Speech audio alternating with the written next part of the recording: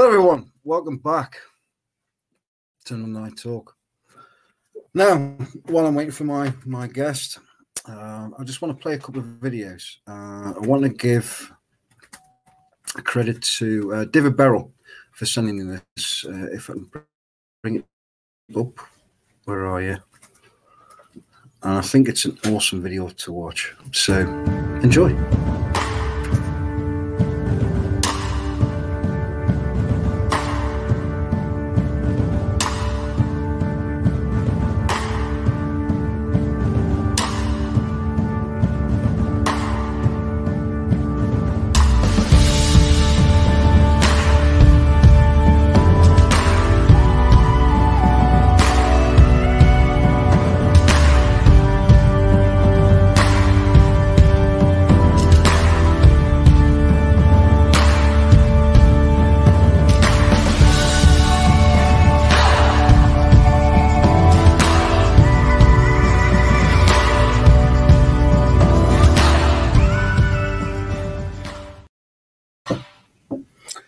It's a short video, but I think it says a lot for the fan base and a lot for what we stand for and how we feel about that club. I honestly think that video embodied everything. You look at the players who we've had the honour of having on the Hallow pitch. We've also had the managers, Bobby Robson, Kevin Keegan, Rafa Benitez. We've had some greats on the field and in the dugout and managing. And you look at Sir John Hall, who has been probably the linchpin of all that. He's the one that started that era rolling, really. But yeah, we can all dream again, hopefully, when this takeover goes through. I'm still 100% positive that this will happen. The Premier League don't have a leg to stand on. So, yeah, just as I said, I mean, I'll play this video with Richard Masters. If that's the best they can give, then we've got this in the bag. Here we go. The Premier League remains in dispute with Newcastle, who have since secured their survival to the Premier League next season. Your reaction to them staying up, and is there anything more you can tell us about how those talks, those legal disputes are going? Well, they're in the Premier League, and they'll be pleased about that. But there's nothing I can say about the takeover or any talks. So there you go. Richard Masters been very. You can see it in his body language. He was very nervous about all this, and if you're going to put your CEO of the Premier League in front of a camera, they've got to be able to carry themselves better than that. Honestly, that's poor. That is poor. But anyway, what I'm going to do is play my intro because my guests shouldn't be far away. But here we go.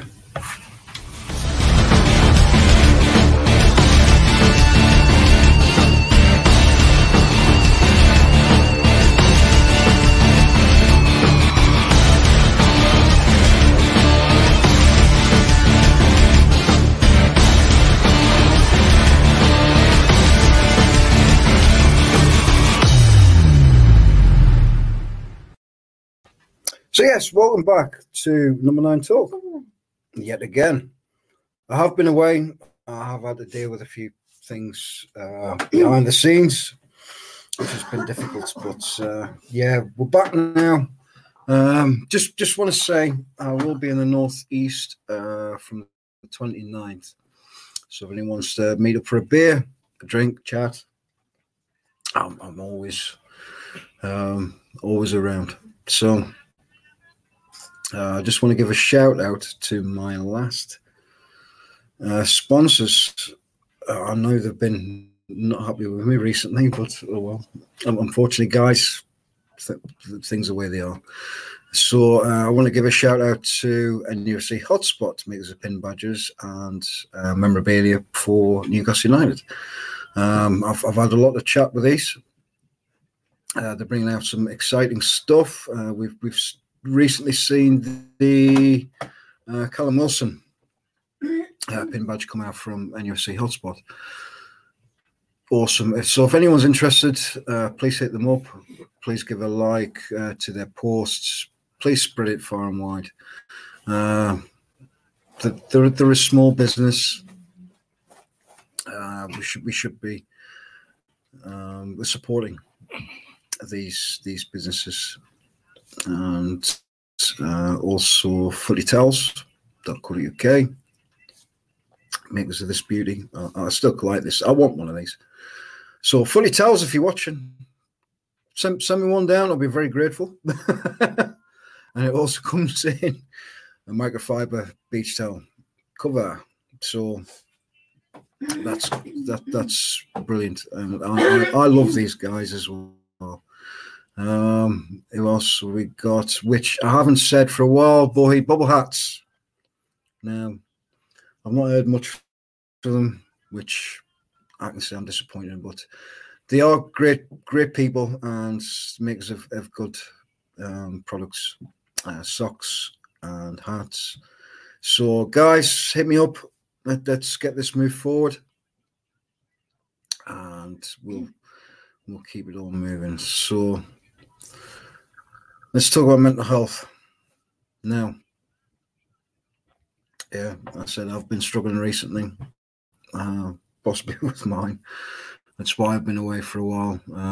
I have 4 kids who struggle also with mental health problems, and at the moment with COVID and with I find this very difficult with COVID and everything else that's going on in the world, and also social media has a lot to play with people's mental health. Why have we got to come on to social media and belittle people, make people feel like the worst ever? I'm not into that. I'll go onto social media and spread positivity. I go out there and I say, let's do this. Let's go out there and enjoy life. Let's go out there and make the best of everything. But then you have people. Sorry, hold on. I've got some comments. Right. Okay. So, not original. Hi. How are you, Frosty Queen? Yes, Iceman. Not original again. Iceman, how are you? Well, yeah, just to carry on from what I was saying, it's not good enough. It's not good enough from people in the communities. I mean, I mostly get, obviously, because I'm a Newcastle fan, I get most of my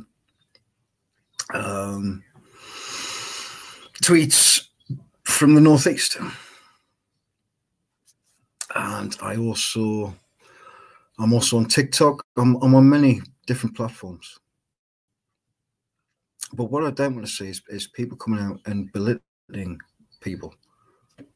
Why would these people that come on to your feed and say you're ugly, you're a waste of breath, you're a waste of space, you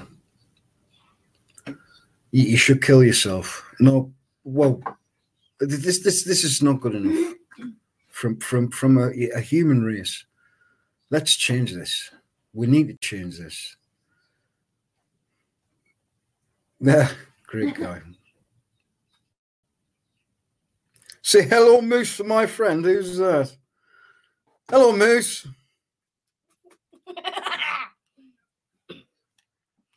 But anyway, I'm divulging from what I was saying. Can we please spread the positivity? Why have we got to argue?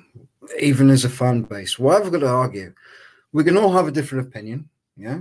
But that doesn't mean we have to attack each other having a difference of an opinion. I got a different opinion. I put out a tweet the other day, and that says, let's have Sunderland and Middlesbrough in the Premier League. and I was ridiculed for it. And I was probably ridiculed for it. Do I care? No, because what my problem is, it wasn't a football related thing. It wasn't to do with football. It was to do with a struggling and on its knees area, and it's the northeast. We get the least amount of support from the government. It's just laughable. And I had a message saying, "Well, you walk around Sunderland, it's a shithole." Of course, it's a shithole. What else would it be without investment into that area? You can walk around parts of Newcastle. It looks a shithole just because we don't get that investment into the area. Now, if we have this takeover, that can very easily change and very vastly change. But that's just in the Newcastle area. What about the northeast as a region? Let's change this. I mean, I live in Derby at the moment, and I went round the town centre because I hardly ever get out. Unfortunately, I don't. I hardly leave the house. And I walked around the Derby city centre, and it was desperate. It really was desperate. And there's areas in Derby city centre that used to be a lifeblood of the UK. They used to have, I don't know whether anyone can remember the Pink Coconut that was in Derby. People used to come far and wide just to go to the Pink Coconut, and people enjoyed going to that. I mean, we used to have the likes of Mel B and Mel C and Mark Morrison, and a lot of celebrities used to go there. But that was the place to be. But you go down there now, and it's dead. There's nothing there, and there's a lot of businesses or small businesses that are dying because it's all about Sainsbury's, it's all about Morrison's, it's all about the online companies. We need to be showing more love to the small businesses, the breakout businesses, the ones that actually spend personally 20 hours, 20, 30 hours, 40 hours, 50 hours, 100 hours a week just to make it a success because they put their money into it. But anyway, rant over. I've had my rant. Let's talk about Mr. Bruce. Does he deserve his praise? Does he deserve his accolades? But it all comes from the usual suspects, the journalists that we all know. You can list them off very quickly and very easily. Just let me get rid of that comment. Who else we got here? I'm getting, spread the love. Yes, very inspirational. Well, I try to be. Okay, so hell to the no from Frosty Queen. But yeah, Really? Steve Bruce, does he deserve his accolades? Does he deserve? Yeah, possibly he does. You can understand what he said on one part. We lost a lot of our play. We lost a lot of with injuries because we lost St. Max. We lost Wilson for a bit. We lost Miggy. We lost Richie out of the squad due to spats within the club. We've had Lascelles out, who's the captain. A lot of people are not big on Lascelles. But, yeah, he's still our captain. And could Richie do better? Yeah, possibly. He is our unsung captain. Could you say that? He is our unsung captain.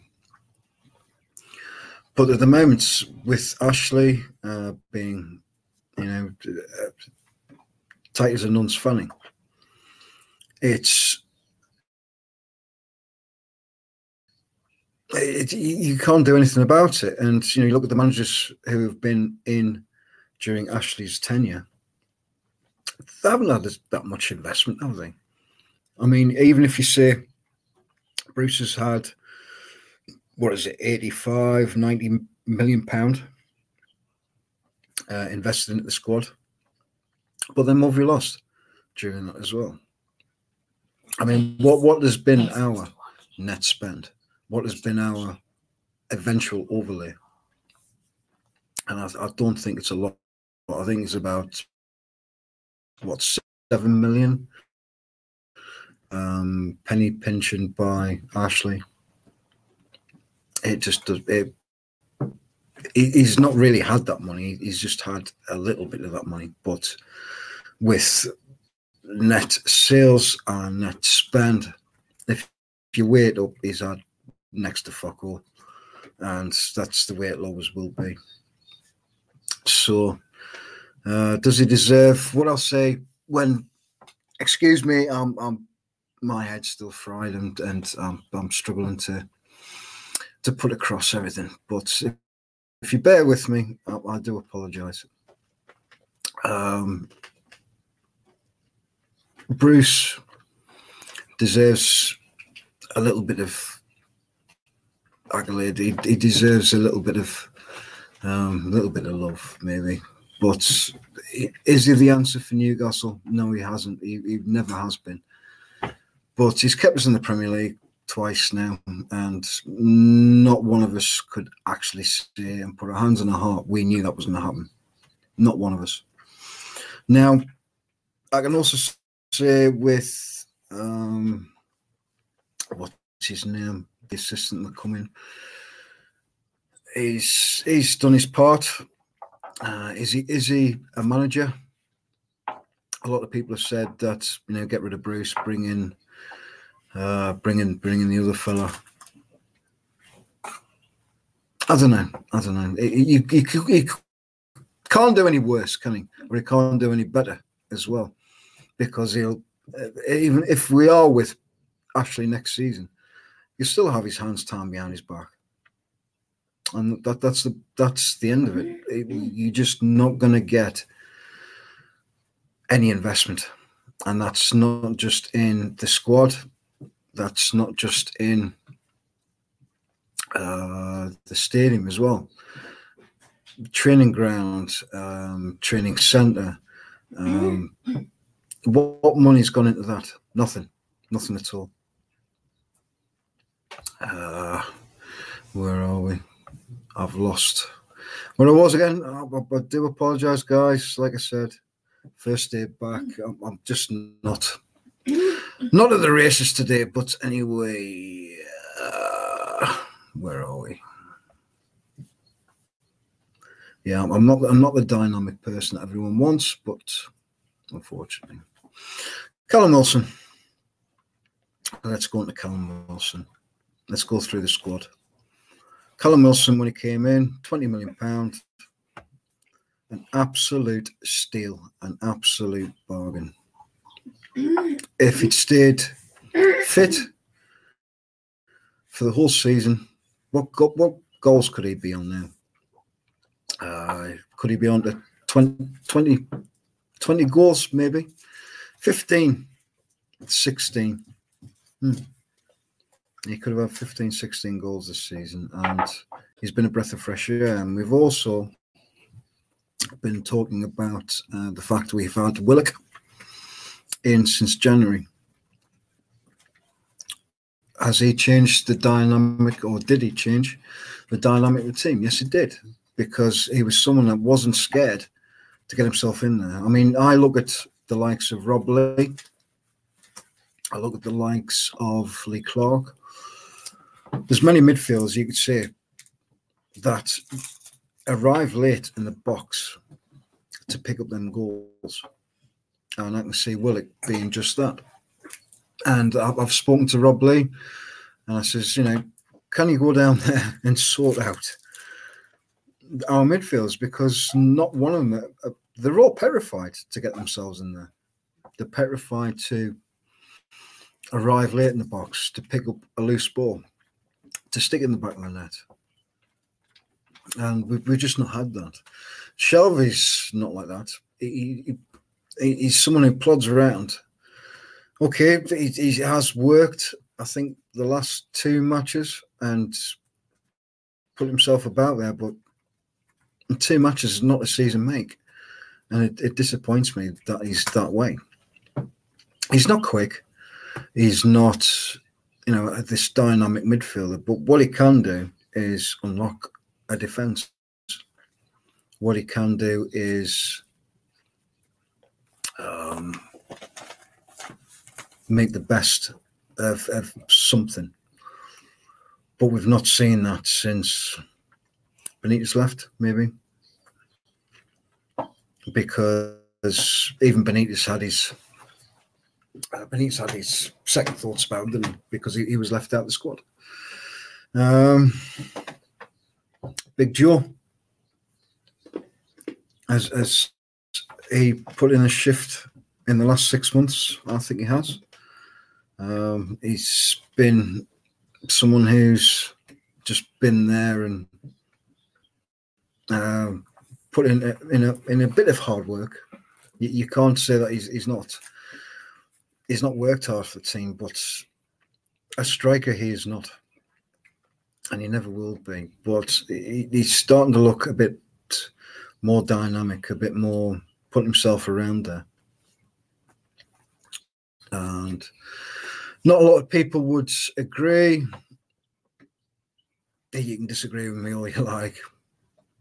Don't care. But there you go. But I think Joe over the past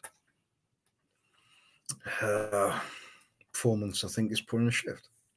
And he's been left out a couple of games, which I think has also benefited Joe, because when he's been out, he's come back into the squad and looked better.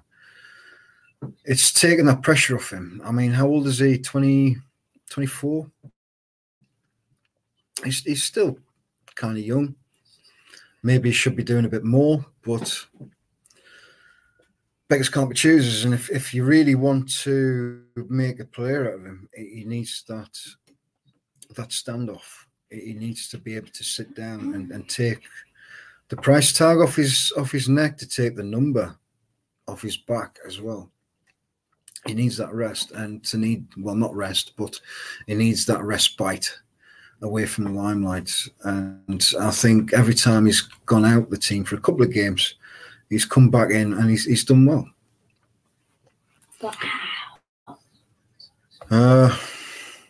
Ashley, it's a terrible photograph, I know, but that was our owner, but hopefully not for much longer. There's nothing I'm going to say about him, because really, we all want him gone. But anyway, I'm going to come on to Martin Dubravka. After that, I know it's a bit erratic, I do apologise. But Martin Dubravka is our number one, but I can also say that Darlow at the start of the season, I think it was immense. I think he did really well. Okay, by the end, Darlow looked tired. Darlow looked jaded. So it was the best time to bring Martin back once he was fit. But we can't take anything away from Martin at all, from Darlow at all, because we worried. We fretted because he was going to be our number one keeper for at least, was it 8 weeks, 9 weeks?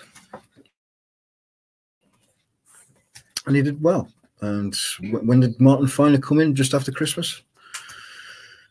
So he had a good stint, and that's what you need. You need two excellent goalkeepers, which we have in Dubravka, who is excellent, and we've got Darlow, who is always chomping at the bit to be number one as well.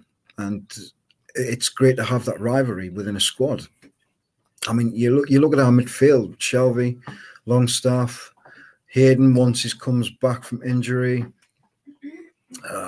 You got Maxi in there, but is he a midfielder? Possibly not. But at the same time, There isn't enough in that midfield at all. There's no dynamics. There's nothing to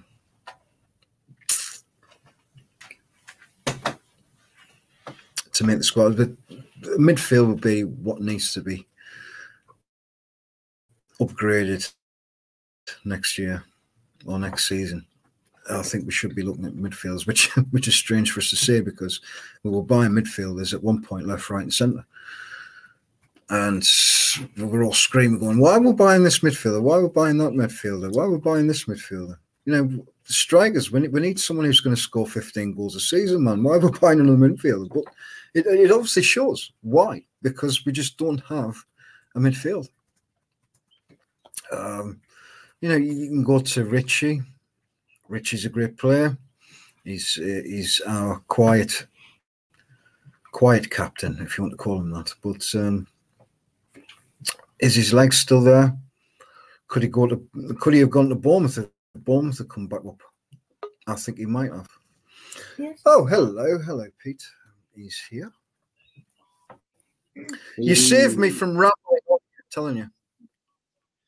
No, I apologise. Little one just woke up, so I was trying to set him back off to sleep. How are you? But yeah, I'm all right, mate. I've had a few problems recently, and I've only just been able to get back. My head is fried. I've honestly not been able to keep up with everything football and Newcastle related, so I've just kind of been piecing things together. If that works. Yeah.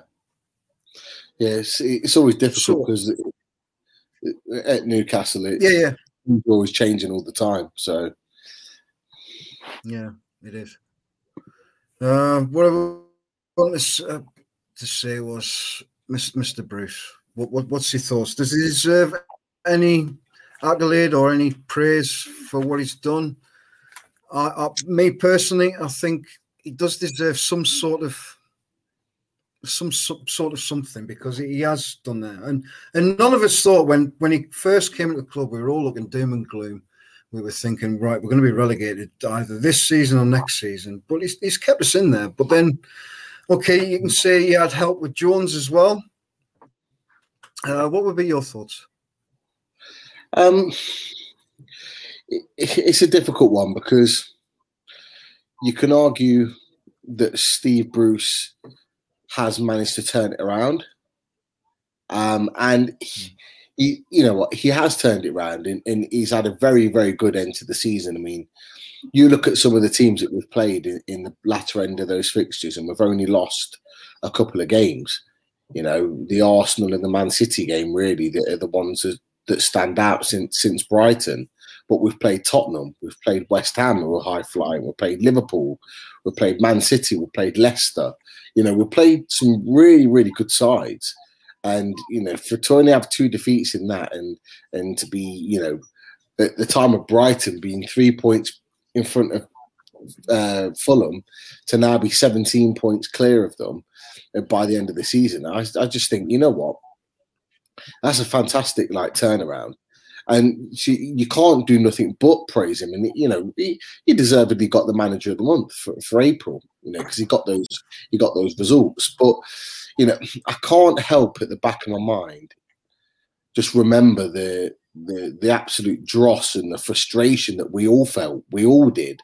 I remember, you know, you were on social media as I was around December, January, February time, where he was making bad decisions with his choices of team selection. He was, you know, getting it wrong with his formation. He was getting it wrong with his subs. And, you know, he wasn't doing anything right. And the fans were going mad. And we knew he needed the likes of Matt Ritchie and Sean Longstaff and even Matty Longstaff, and he was just refusing to play them. And it's just, you know, it just gets to a point where I can't help but think of all those frustrating things that he's done over the season that kind of override the good end of the season. But, you know, he does deserve a little bit of praise, but there's still a lot of work there to do in order for me to be convinced about Steve Bruce being manager of the club long term. Yeah, he's certainly not a fan favourite. He's certainly not what the club needs, what the club may need in the future. But what he has done is maybe steadied the ship, hasn't he? He's kept it ticking over. And ultimately, you're absolutely right, Dom. And ultimately, he'll argue that was what his remit was when he got given the manager's job nearly 2 years ago.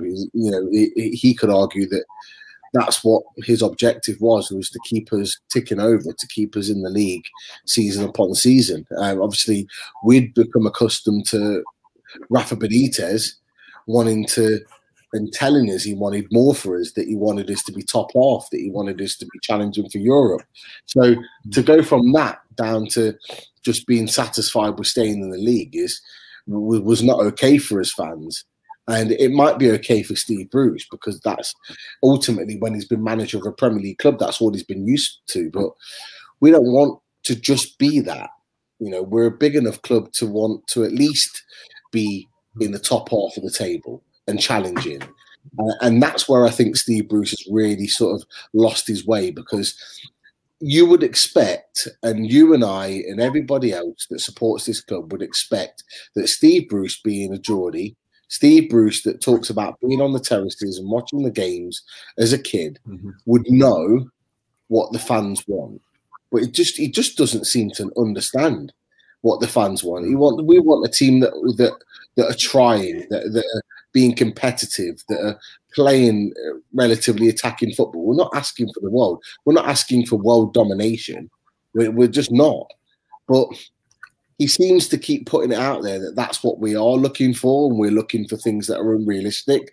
And that's where it really surprises me that a Geordie, someone that knows the community, knows the city, was born and bred in it, doesn't quite understand it. It just doesn't get. It makes no sense to me. And they're the kind of things that I think, you know what, I've not got any time for you, Steve Bruce, because you don't seem to have the time for us. Yeah, you look at his pre-match conferences, and he comes out and he's always bigging up the opposition. And it boils my blood. Why does he do that? I mean, is it to catch them off guard? What's he doing? He's playing the percentages, is what I like to call it.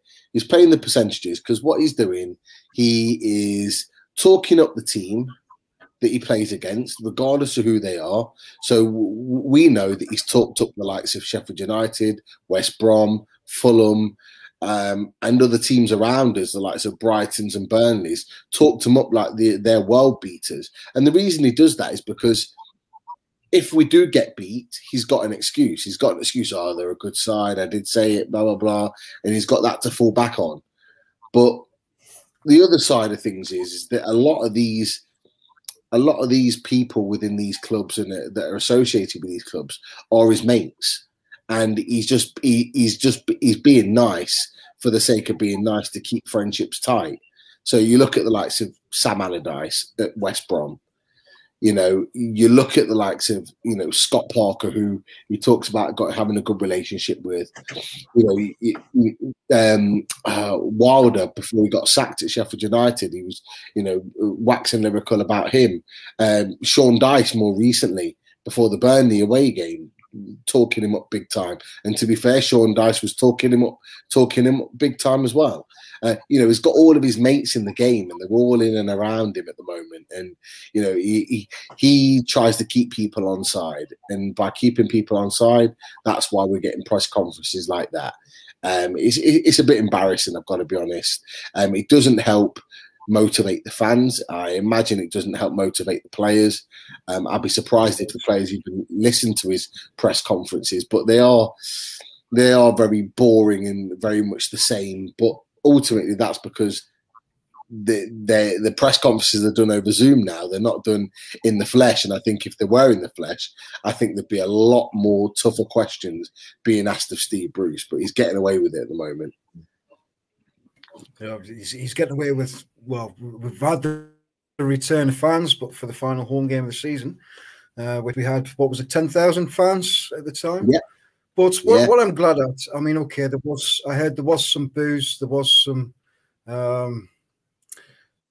directional things to Steve Bruce at the end of the game, but I was glad to hear that everyone cheered on the team itself, and it was good to hear actual real crowd noise in the ground as well, instead of all this crappy artificial. Oh, the artificial is just getting so frustrated now that I was getting to the point where I was just watching it without, because it's obviously so fake and so delayed. It just actually ruins the experience of watching the football game, if I'm honest. So it was really, really nice to see fans actually in the stadium, and when it's not just the cheering, it's the chants, it's the songs of your club. The Newcastle songs against Sheffield United, they were singing them for 15, 20 minutes. It just reminds me when I'm in the away end and we're just chanting for 10, 20, 30 minutes, songs over and over again. It had that away day feel to it, even though it was a home game, because everyone was just enjoying the fact that everyone was together again. I mean, I'd have loved to have been there. I know you would have as well, Dom. It would have been fantastic to be in that stadium and feel the sort of the atmosphere of everybody. And for me, at times, it really gave our players an extra 10%. But I mean, there's no comparison to having a full stadium. 52,000.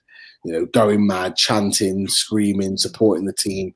There was no better place for me in the Premier League than that. And hopefully the restrictions will be lifted so that come August we're all back in and we can all access it, because I think that's what we need now after a year or two. Yeah, it would certainly boost not only the club and the players, it would boost people's morale as well. People in the Northeast, during lockdown and being furloughed, and people not having a lot to do, it has played on people's mental health as well. So I think also that might play a good part of being back to normal and being part of, going to see your mates, going to, pre-match drinks and then going to the match after them and then going out for your drinks after. And I just think would help vastly. Yeah. Definitely. I mean, I can't wait to go back can't wait to go back next season. At the earliest opportunity, I'll be definitely looking to get a ticket to get up there or to get up north and just even just soaking an away day. I mean, we're lucky enough that we've got around us. We've got quite a few Premier League away days that we can get to. So it'd be nice to be able to get to one of them and actually soak it in and enjoy the atmosphere again. Really, really looking forward to that, and it's what we need more so than anything. It's the economic side of things, the financial side of things as well. Getting everything back up and running again, the travel, the getting fans into the stadium, paying for confectionaries and all the rest of it. It's all part of the day, the enjoyable day. So really looking forward to that. Yeah. Play the year or play the season. Who is it for you? There's a couple out there, but for you could argue that Willock over less than half a season he's come in and really put a claim out there for Player of the Year. But for me, because of his goals, Callum Wilson, first season in black and white shirt. We've been crying out for a guy that not just talks about scoring goals, that actually backs it up. And you know what? Callum Wilson's backed it up this season. People will argue about, he scored a few penalties here and there. That's what strikers do. Strikers find any way to put the ball in the back of the net. But the key is actually putting the ball in the back of the net. And having that year of Joe Linton with all the hype that went round him, and unfortunately he wasn't the man to get the goals. We brought a guy in, £20 million.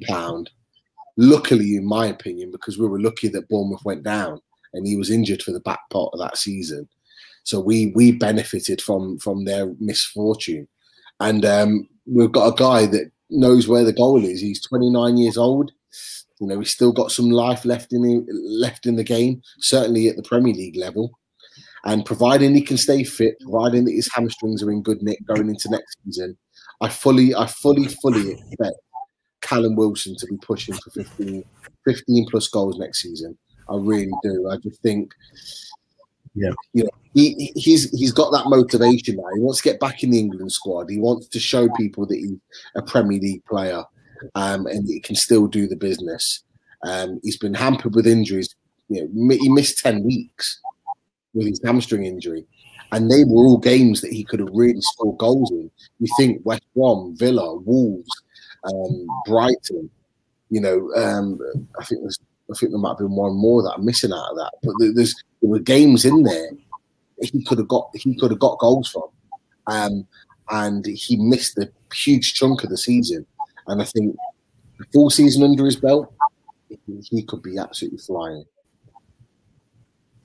Yeah, we've also heard rumours about this fella here. Arsenal looking at him to sign. Between what was it, between 50 and 70 million, I think, was quoted. Now, could we sell St. Max to Arsenal and take on maybe a cash plus player deal with Willock? You know what? Arsenal won't be the only team that are looking at him in the Premier League. There'll be a number of teams. I reckon that Tottenham will be looking at him. I reckon West Ham will be looking at him now they're back in Europe.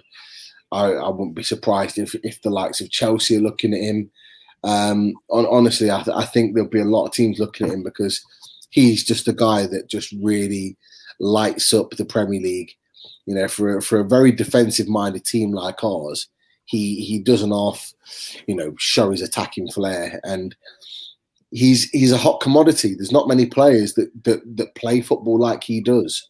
You know, the way he travels with the ball, his dribbling ability, his pace, his ability to strike a ball. He's just, you know, he's got creativity. He's got good vision. He's still young. He's only 24 years old. He's got so much left to achieve in the game. There's so many teams after him, but I honestly don't think he's going anywhere. I don't believe Arsenal will I don't believe Newcastle will sell him to Arsenal as any sort of makeshift for Joe Willock. I think if Newcastle want Joe Willock, they want Joe Willock and ASM playing in the same team. But I think equally, Joe Willock will move because ASM is staying at Newcastle, not to replace him, because those boys enjoy playing together. They've already showed it. When they're together, they are such a force.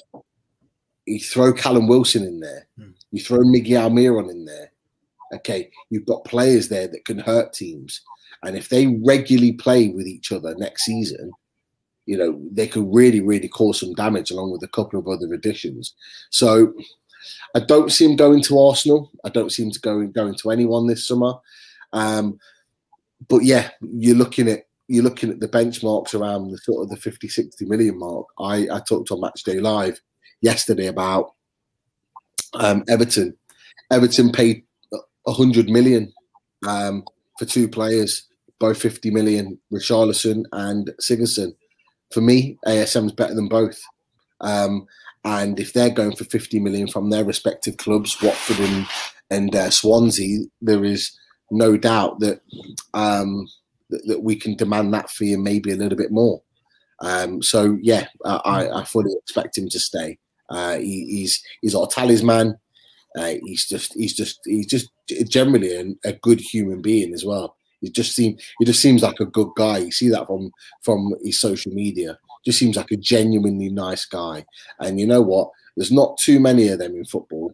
So, you know, and we've definitely got one. Yeah. Just a question there from Jody Talk. Do you get emotional seeing Joe Willock's thank you video on Instagram?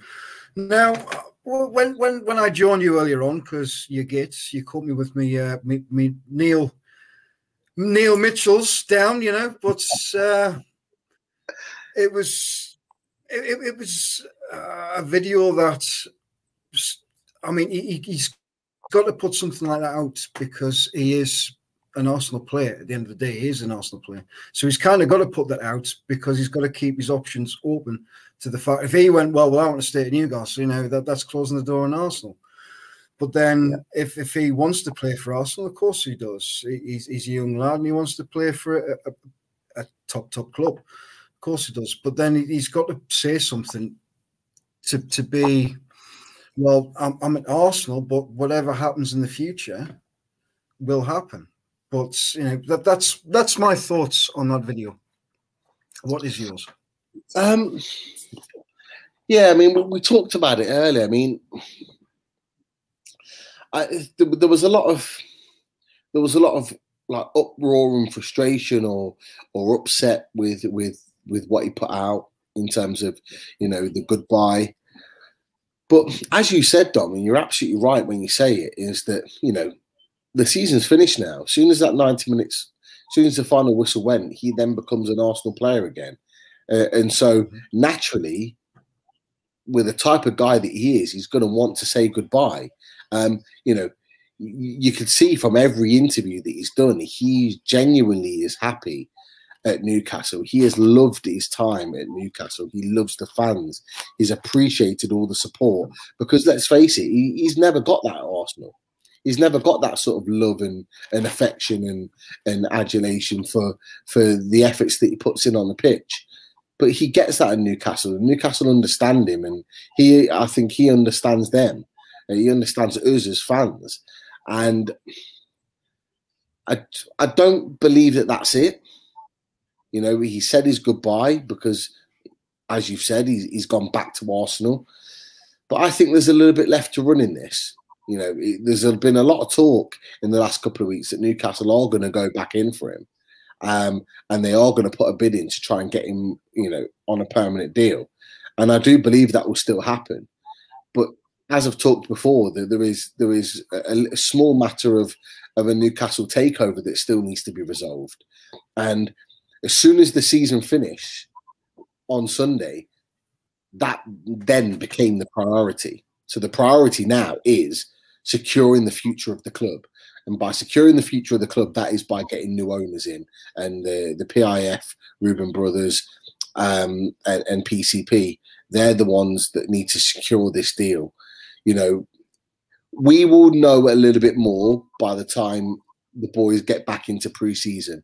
So around July the 1st, the first 2-3 weeks of July, we will know where we stand. Okay, because at that point, we're going to need to start making some signings. We're going to need to start rebuilding. And I think we're going to have an idea about whether we're going into another season with Mike Ashley or whether this takeover is going to be done and signed off, ready for the new owners to come in and stamp their mark before the season starts. So I think either way, he comes to the club in some way, shape or form, or we certainly put the feelers out to try and get him. I think if Mike Ashley knows he's going into another season, committed to, Newcastle United, I think he then goes out of his way to make a statement and stick to his trying to get the words out. He has a certain of type of signing. They have to be young, ideally British, with some sell-on value, and he fits the bill 100%. And Mike Ashley's always said, if they fit the bill, doesn't matter how much they are, we'll pay the money. And I believe that he will do it. If we get a takeover, I think the deal is a formality. I think it gets done straight away. And I think Joe Willett comes to us. Why wouldn't you, if you're under new owners who have got bundles and bundles of money that are looking to make us one of the biggest clubs in the world, why wouldn't you come to us? I'm not getting too down about it yet because I think there's still a lot there to play for. Yeah. Talking about the impending takeover, hopefully. We've got this video. The league remains in dispute with Newcastle, who have since secured their survival to the Premier League next season. Your reaction to them staying up, and is there anything more you can tell us about how those talks, those legal disputes are going? Well, they're in the Premier League, and they'll be pleased about that. But there's nothing I can say about the takeover or any talks. Now, that was very telling, wasn't it? That was a telling video, because you could see how uncomfortable the fellow was, really. And coming on to takeover talks, and obviously we've got the CAT and the arbitration going through at the moment. Listening to Keith Patterson from the NCSL, they haven't got a leg to stand on, really. You know what? The more and more the information comes out, the more and more it drags the Premier League and Masters and Hoffman through the mud. Because more and more is the more and more the information comes out, the more the finger pointing is aimed at those boys. And you go back to that video, Dom, and Richard Masters does not look happy. He really does not look happy. He doesn't look happy about the fact that he's been asked the question, because let's remember, Sky are their biggest supporters in the Premier League, and the fact that Sky have asked him that question outright, where it was, I think it was live at the time, so there was no way of him getting out of it. There was no way of it being edited. There was no way in which he could escape answering that question. And you just looked genuinely pissed off that he'd been asked that question. And, he kept it brief, but you can imagine after that Brian Swanson would have probably got a few words from Masters behind the scenes about being asked that sort of question. He looks under pressure. He looks under pressure because, as the weeks have gone on and the more and more information that have come out, it's looking more and more obvious that the Premier League have done nothing but try and delay this deal for as long as they possibly could. And they've just tried to delay, because in their mind, they thought, and they still believe, that the longer that they delay, the sooner the PIF will say, you know what, I'm not doing this anymore. I'm going off and I'm going to buy another club. And that's exactly what they want. They want them committed in another league, in another part of Europe, with their money. They don't want that money in the Premier League. The Qataris don't want them in the Premier League, because the Premier League is the biggest league in the world, and ultimately, Qatari through BN Sports pay for the Premier League rights, so they will effectively be paying the PIF money for being in the Premier League every season. So their money from the Qataris are going into the pockets of the Saudi Arabians, and that's something that they are not comfortable with. So, look, we just have to be patient. And I know it's hard because we've been patient for nearly 14 years. We've got to be patient for a little bit longer. Okay, we need to see, fingers, toes, whatever you can, cross them. And because the arbitration is not going to take long. When it starts, it can take between 1 and 7 days for the case to be heard. We have to maybe wait a little bit longer for a verdict or for a decision or an award or whatever you want to call it. And then if we're lucky enough to say, right, we win, and they do the sort of owners and directors test and all that stuff again, that could take 2 to 3 weeks. So there is a period of waiting, but we need an answer more than anything. We need to know what direction this club's going in, because the club's been dying for a while now, and we're left literally in limbo for a long time, and we need to know what direction we're going in.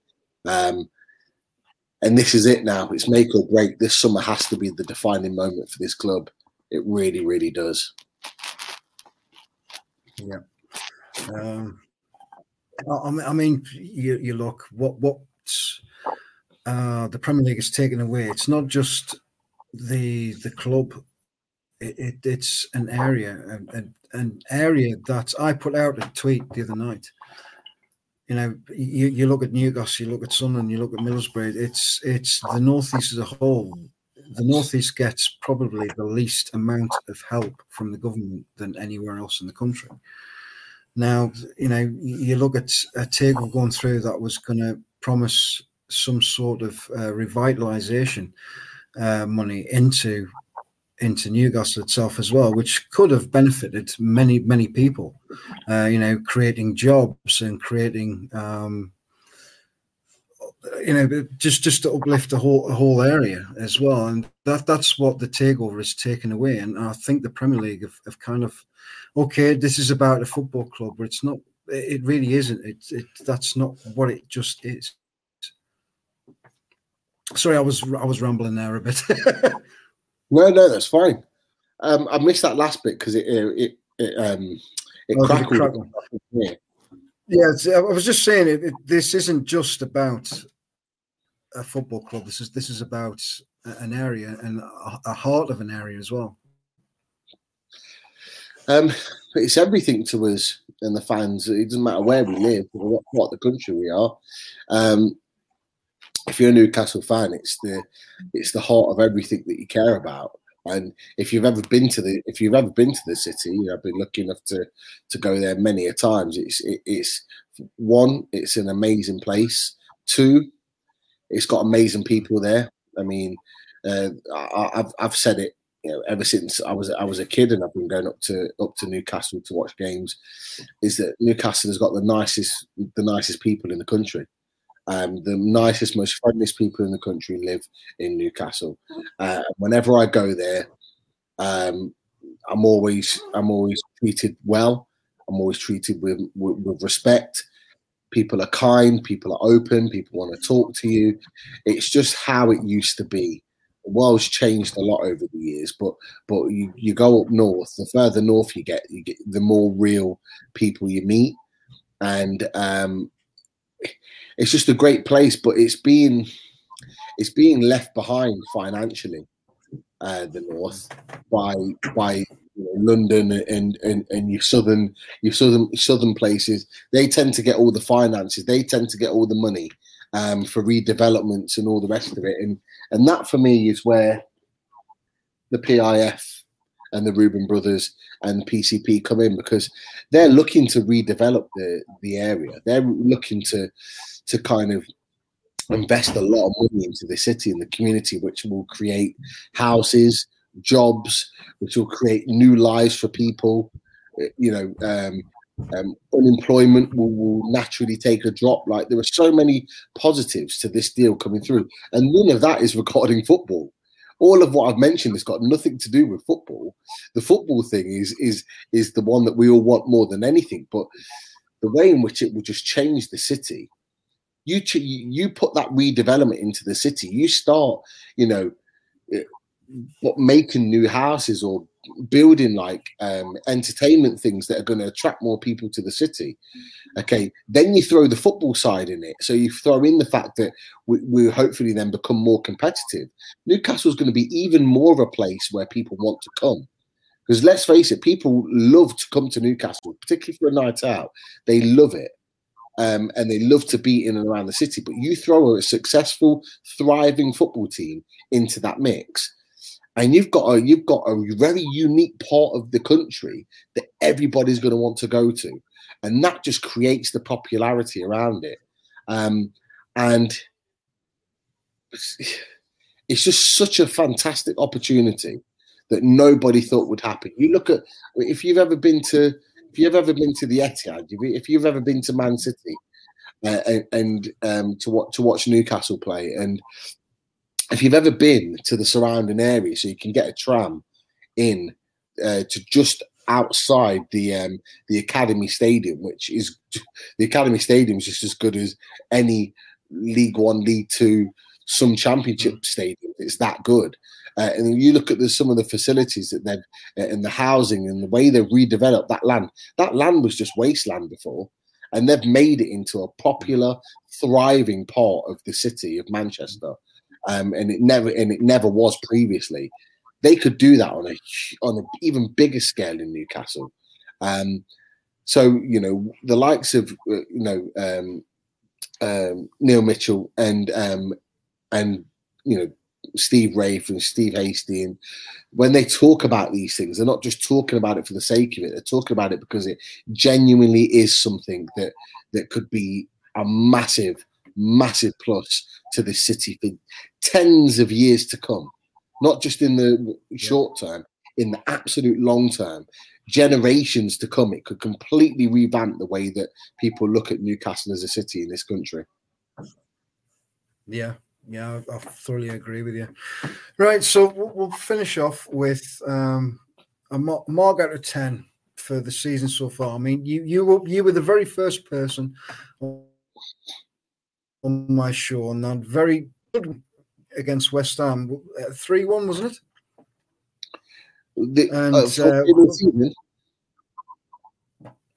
Say again? Do you mean the first game of the season? First game of the season. Yeah. 2-0. 2-0 it was. Wilson and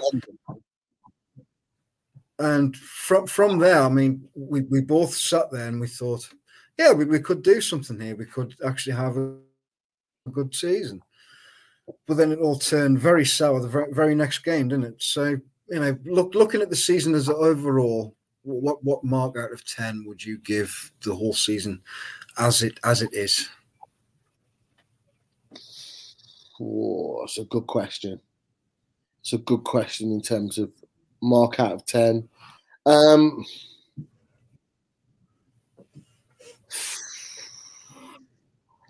If I was being kind, I'd give it a 6, but I would probably say it would have to be a run-of-the-mill substandard 5.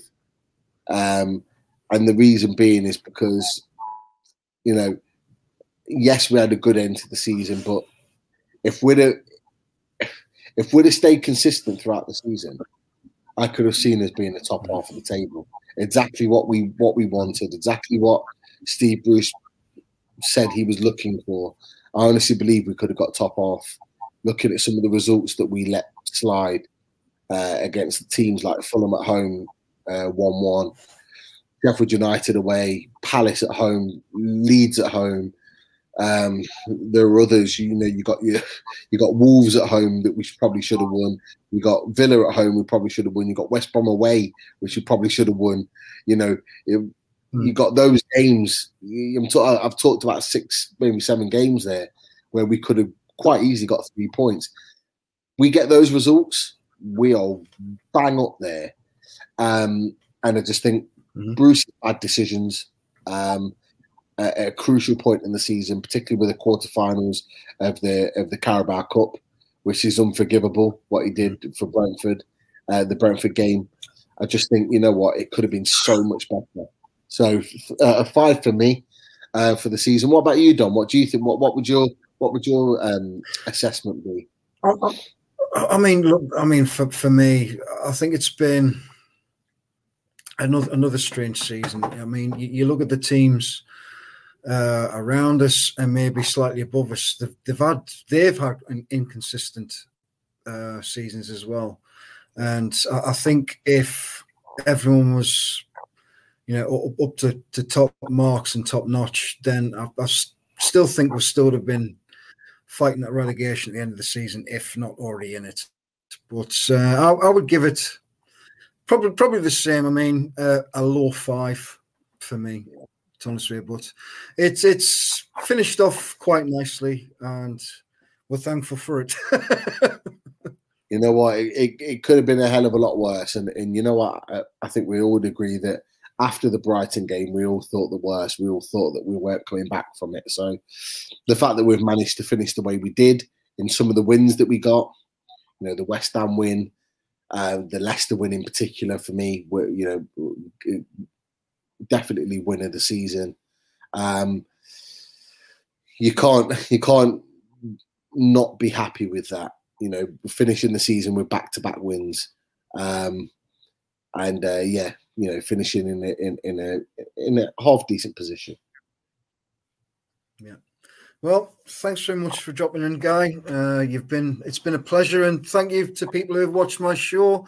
Also, thank God the season is over. We can all relax now. Definitely, but Dom. Dom, it's been an absolute pleasure, mate. Honestly, thank you for allowing me to be on the show the first time, and a few times since then.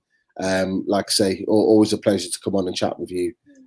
You've done some great work with your channel, and it's ever growing and will continue to grow. No doubt about it. So keep doing what you're doing, mate, 'cause it's good. Yep. Thanks so much, mate, and catch you on another time. We love you. No problem, mate. Take care. Thanks very much.